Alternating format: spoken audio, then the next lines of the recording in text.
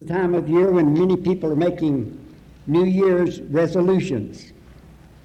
And so I thought, well, why don't we follow suit? It's a good idea to make resolutions at the beginning of the year. Many resolve to do better. Maybe it's to break a bad habit. Then there are other times, not necessarily at the beginning of a new year, when resolutions or promises are made to God. And perhaps under these kind of conditions, time of trouble, maybe of danger, in deep sorrow, maybe under these conditions we find that the resolutions are more meaningful. There's more conviction, a stronger feeling, maybe more genuine. Brother Homer Haley, back, I believe it must have been in the 40s, found that he had cancer in his neck, near his ear. The doctor sent him to Houston. Even then they were doing cancer operations, and Brother Haley told God if he would bring him out of this operation, he would serve him the rest of his life preaching the gospel. Well, he did that even after that point. He'd been preaching for years. He only died recently, just a few weeks ago.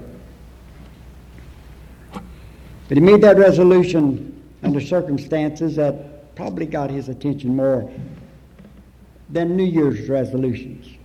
We find New Year's resolutions in the Bible. For example, in Daniel 1 and 8,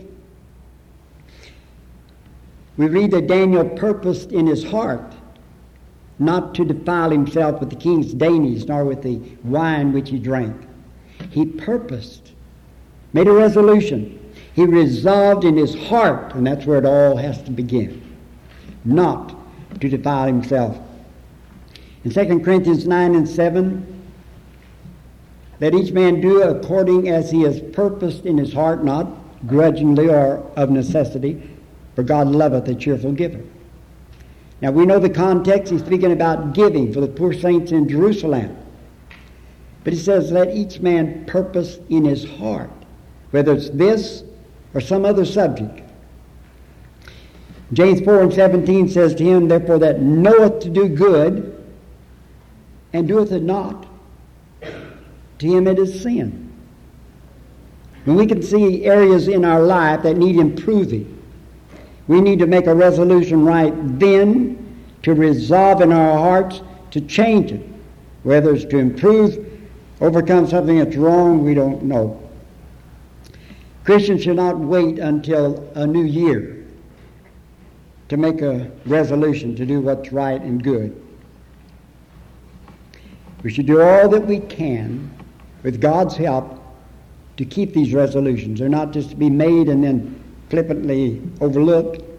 Paul said in Philippians 4 and 13, I can do all things through Christ who strengtheneth me. So there's the strength that we all need and can avail ourselves of. However, some people find out on January the 2nd that it's much easier to break a resolution than to break a bad habit. And so many New Year's resolutions are not kept. Paul, would you put our chart up on the board, please? So we'd like to use this acrostic to study resolutions. Paul has kindly listed the word, and we've been having these acrostics for a while. First letter in resolution is R. And we're going to use that R to encourage ourselves to read the Bible daily. Resolve to read the Bible daily. Well, it's in the Bible that God's revealed himself. We want to know more about him. God has revealed his will. He tells us what he wants us to do and how we can please him. That's found in the Bible. Our faith is strengthened. It comes, Romans 10 and 17, by the Word of God, and it's strengthened by studying the Word of God. So, can you think of a more helpful resolution? It keeps us near Jesus. I think it was the last bulletin we put out, we suggested read the Bible through. And in my Bible, if you read 3.5 pages, you can finish it in a year. That's 66 books. Now, perhaps some of you would rather just concentrate on the New Testament. But the New Testament is important, maybe more important to us today than the Old, but we understand the New better by our knowledge of the Old. Whatever things are written aforetime are written for our learning. It's a lot of good that comes from studying the whole Bible. But if you'd like to start in the New Testament. You can't go wrong. Then maybe you'll want to go back to the Old. I don't know if you ever hear of David Letterman, but he has these lists of 10. In fact, he has so many, he's put them in a book. I didn't get this from him, but here's somebody's list, the top 10 ways you know you're neglecting the Old Testament. It starts with 10. 10 ways to know that you are neglecting the Old Testament. Number 10, the preacher announces a sermon from Genesis and you check the table of contents.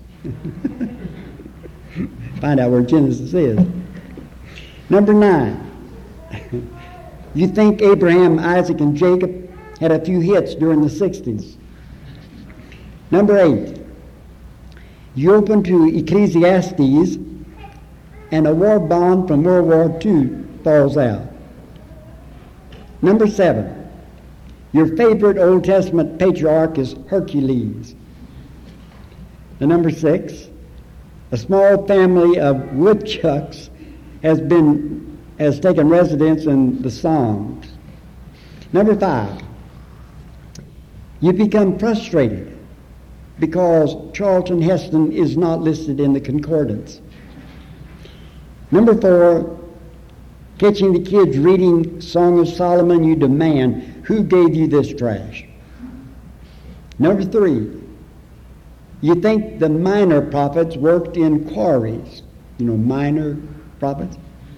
Number 2, you keep falling for it every time the preacher says, turn to condominiums. And number 1, the kids are asking too many questions about your unusual bedtime stories like Johann the shepherd boy and his ark of many colors. Well, it's good to know more and more about the Bible, and it just takes time to do it, doesn't it? That's one resolution. Another is resolve to encourage others. That's our E, encourage others. Sometimes just a word of approval or even a smile can be a great help. In 1 Thessalonians 5:14 we read, and we exhort you, brethren, admonish, that is, warn the disorderly. Encourage the faint-hearted. Support the weak and be long-suffering toward all. That's a Christian responsibility. We are to encourage one another. There was a class of 12-year-olds. They were cheerfully singing Men of Harlech. Now, I don't know what that song was, but that's what they were singing. This was in public school when the teacher left her piano and walked up and down the rows of children singing. And suddenly she cried, "Stop!" And pointing to a boy, she said, "You stop singing." And the rest of the class were told to continue with a song which the teacher said sounded much better. That boy never sang another note for a long time. He had accepted that he would never be able to sing. Some years later, a word of encouragement from a relative was powerful enough to cause that young man to believe in himself again. We can discourage, but what we want to do is encourage. Here's a little poem about encouragement. Each time we meet You always say some word of praise that makes my day. You see some hidden, struggling trait. Encourage it and make it great. Tight-fisted little buds of good bloom large because you said they would. A glad, mad music in me sings. My soul sprouts tiny, flaming wings. My day takes on a brand new zest. Your gift of praising brings my best. Revives my spirit, flings it high, for God loves praise, and so do I. The author's unknown. But the best way you can encourage me is by just being faithful to the Lord. The best way to encourage one another, my brothers and sisters, is by being faithful to the Lord. That encourages everybody else. S, resolve to sing more. We have some excellent singers in this congregation, and we're happy about that. I was just telling Laverne the other day that there's one thing I wish the Lord had given me. I mean, there's a lot of things I need, but there's one thing that comes to my mind, and that's I wish He'd given me a voice to sing, even to speak, but especially to sing. I've got an octave. If I start with middle C on the piano, that's down here, I can hardly go up to the next C. That's just one octave. But you folks, we have a lot of good song leaders as well as singers. And there's James 5:13. Is any among you suffering? Let him pray. Is any cheerful? Let him sing praise. That's what the Lord tells us to do. Speaking one to another in psalms and hymns and spiritual songs, singing and making melody in your heart to God or to the Lord. Ephesians 5:19. So we need to sing out. One other passage, 1 Corinthians 14:15. I will sing with the understanding, and I will sing with the Spirit. We need to understand what we're singing, and it needs to come from the heart. That's the idea, is it not? Resolve to sing more, and let's resolve to observe the Lord's day. Now, every day is the Lord's day. I mean, He's made them all, has He not? But in a special way, the first day of the week belongs to the Lord. It's not my day. It's the Lord's day, isn't it? It's not my parents' day, not my children's day, it's not my in-laws' days. This day belongs to the Lord in a special way. It's called the Lord's Day, Revelation 1:9, isn't it? It's the Lord's day. But how are we to serve the Lord on His day? It doesn't mean that we're to live this special Christian life just on the first day of the week and sort of do our own thing the rest of the week. But every day, we're to meet with saints on the Lord's day without fail to worship Him in His way. Acts 20 and verse 7, upon the first day of the week, when we were gathered together to break bread, Paul preached to us. Upon the first day of every week, let each one of you lay by him in store. That's Acts 20 and 7, 1 Corinthians 16:2. So we know that the Lord's day is a special day for Christians. The woman said to the judge, Your Honor, I want a divorce from my husband.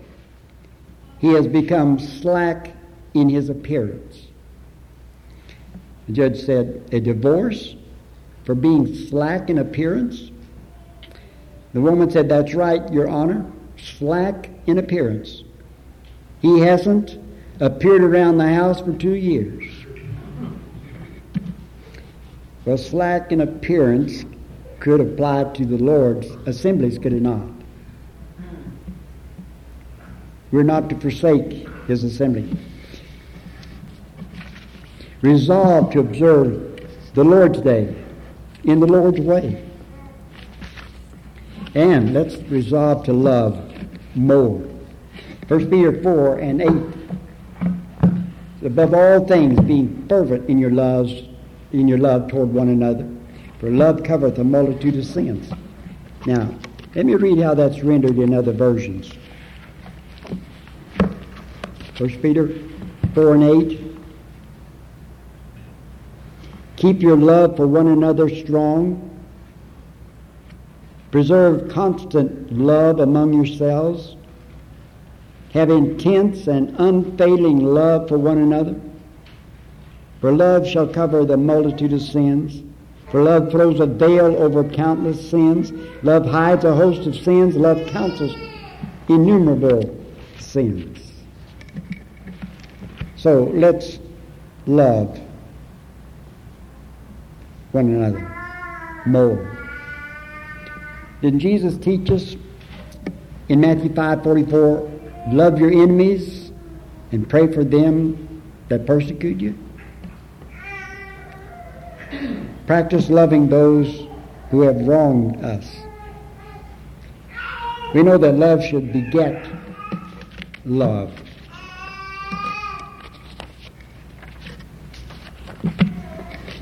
We think about the height, I believe it's Ephesians 3:20, the height and the length and the breadth and the depth of God's love. It amazes us. And John also was amazed. He said in 1 John 3 and 1, behold what manner of love the Father hath bestowed upon us, that we should be called children of God, and such are we. And such we are. I read about brother and sister, both of them young. And the little girl, the little sister had a rare disease, needed a transfusion. On top of that, she had a rare type of blood. But they found that the little brother had the same type of blood. He could give his blood that would help her. So the doctors asked the little brother if he would give the transfusion. But the little boy hesitated just a moment. And then he agreed to do it. And as he lay on the table beside his sister, he asked the doctor, sir, when will I die? It was not until then that all of them realized that the little boy thought he was giving his life in order that his little sister might live. And he was willing to do it. God commendeth his own love into us, in that while we were yet sinners, Christ died for us. Romans 5 and 8.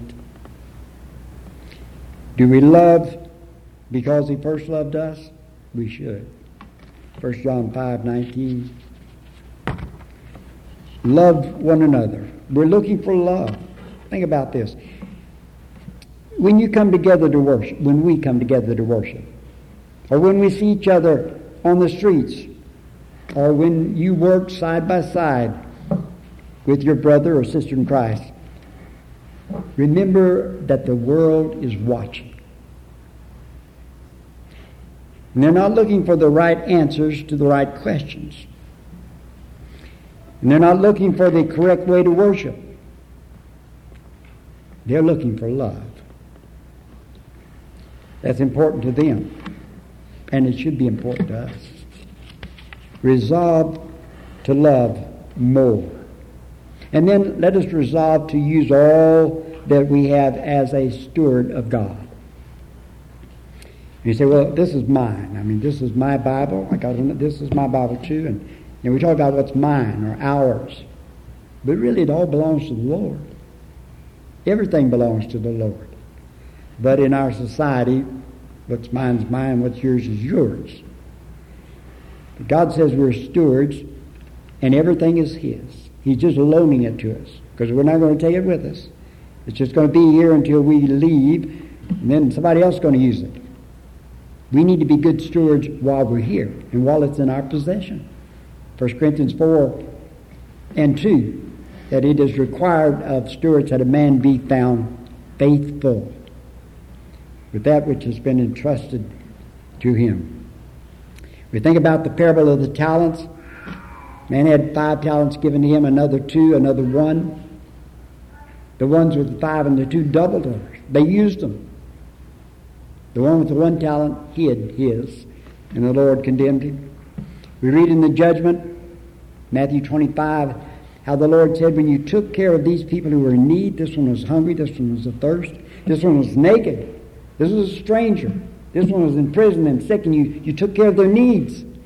And inasmuch as you did it unto the one of these the least, you did it unto me. That's the way Jesus looks at us and how we ought to be using our stewardship in a good way. Galatians 6, 9, and 10. That we should not, I'm trying to get that started right,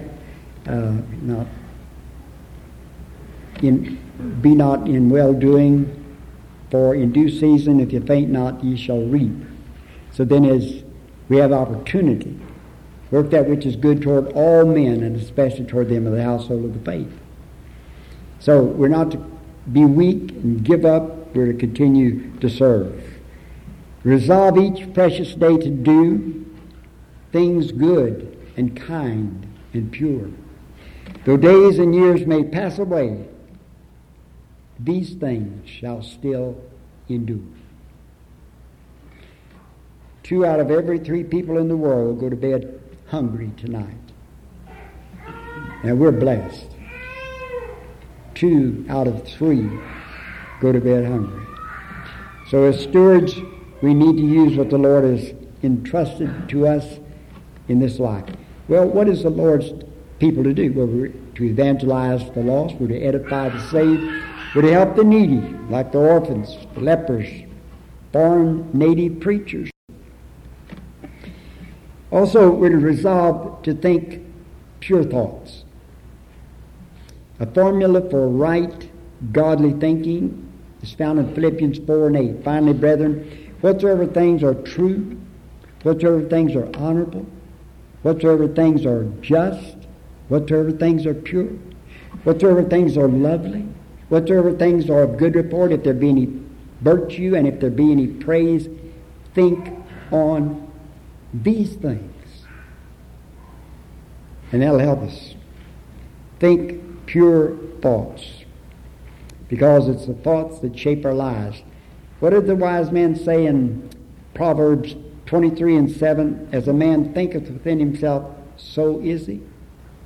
Keep thy heart with all diligence, for out of it are the issues of life, Proverbs 4 and 23. So resolve to think pure thoughts. Well, another resolution. Resolve to invite others. We need to invite people to Jesus Christ. We need to invite them to our assembly service, to our Bible studies, in our classes, or invite them to study with you or with me. We know from Romans 1 and 16, Paul was not ashamed of the gospel. It's God's power unto salvation, so we need to share that with others, so we need to invite them. We have visitors quite often, sometimes even Sunday night. Last Sunday night we had a couple that had been here before on Sunday morning. They were here last Sunday night. So when visitors come, we all need to be here to welcome them, encourage them, and let them know that Jesus is real in our lives, that we're not lukewarm in our faith. 9, we need to resolve to overcome temptations. Didn't Jesus teach in one of his lessons on prayer,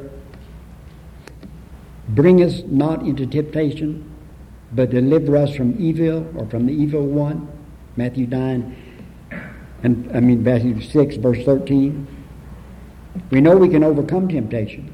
The Lord has given us the assurance. 1 Corinthians 10 and 13, there is no temptation taken you, but such as man can bear. God is faithful, who will not suffer you to be tempted above that which ye are able, but will with the temptation make also the way of escape, that you may be able to endure it. When I'm tempted, when you're tempted, what do we have to do? Just turn to the Lord. He has a way. He knows our temptation, and He'll not allow us to be tempted above that which we're able. He has a way of escape. And why should we ignore that when we could use it to please Him. Overcome our temptations. But what about the timing of temptations? The timing of temptations. I've got something here that tells us about the timing of temptation. If I can just find it. And the thought is, surely that's an odd thing, and somebody didn't take that. The timing of temptations. I'll tell you where it is. It's on my desk. I'll tell you the idea of it is. The devil, he's not as apt to tempt us when we're singing a song from the heart to praise God. He's not as apt to tempt us when we've got our Bible open and with a sincere heart we're trying to find out what God wants us to do. He's not so apt to tempt us while we're praying to God from the heart. Think about David. It was in the wake of his mentor Samuel's death that he was tempted to get revenge.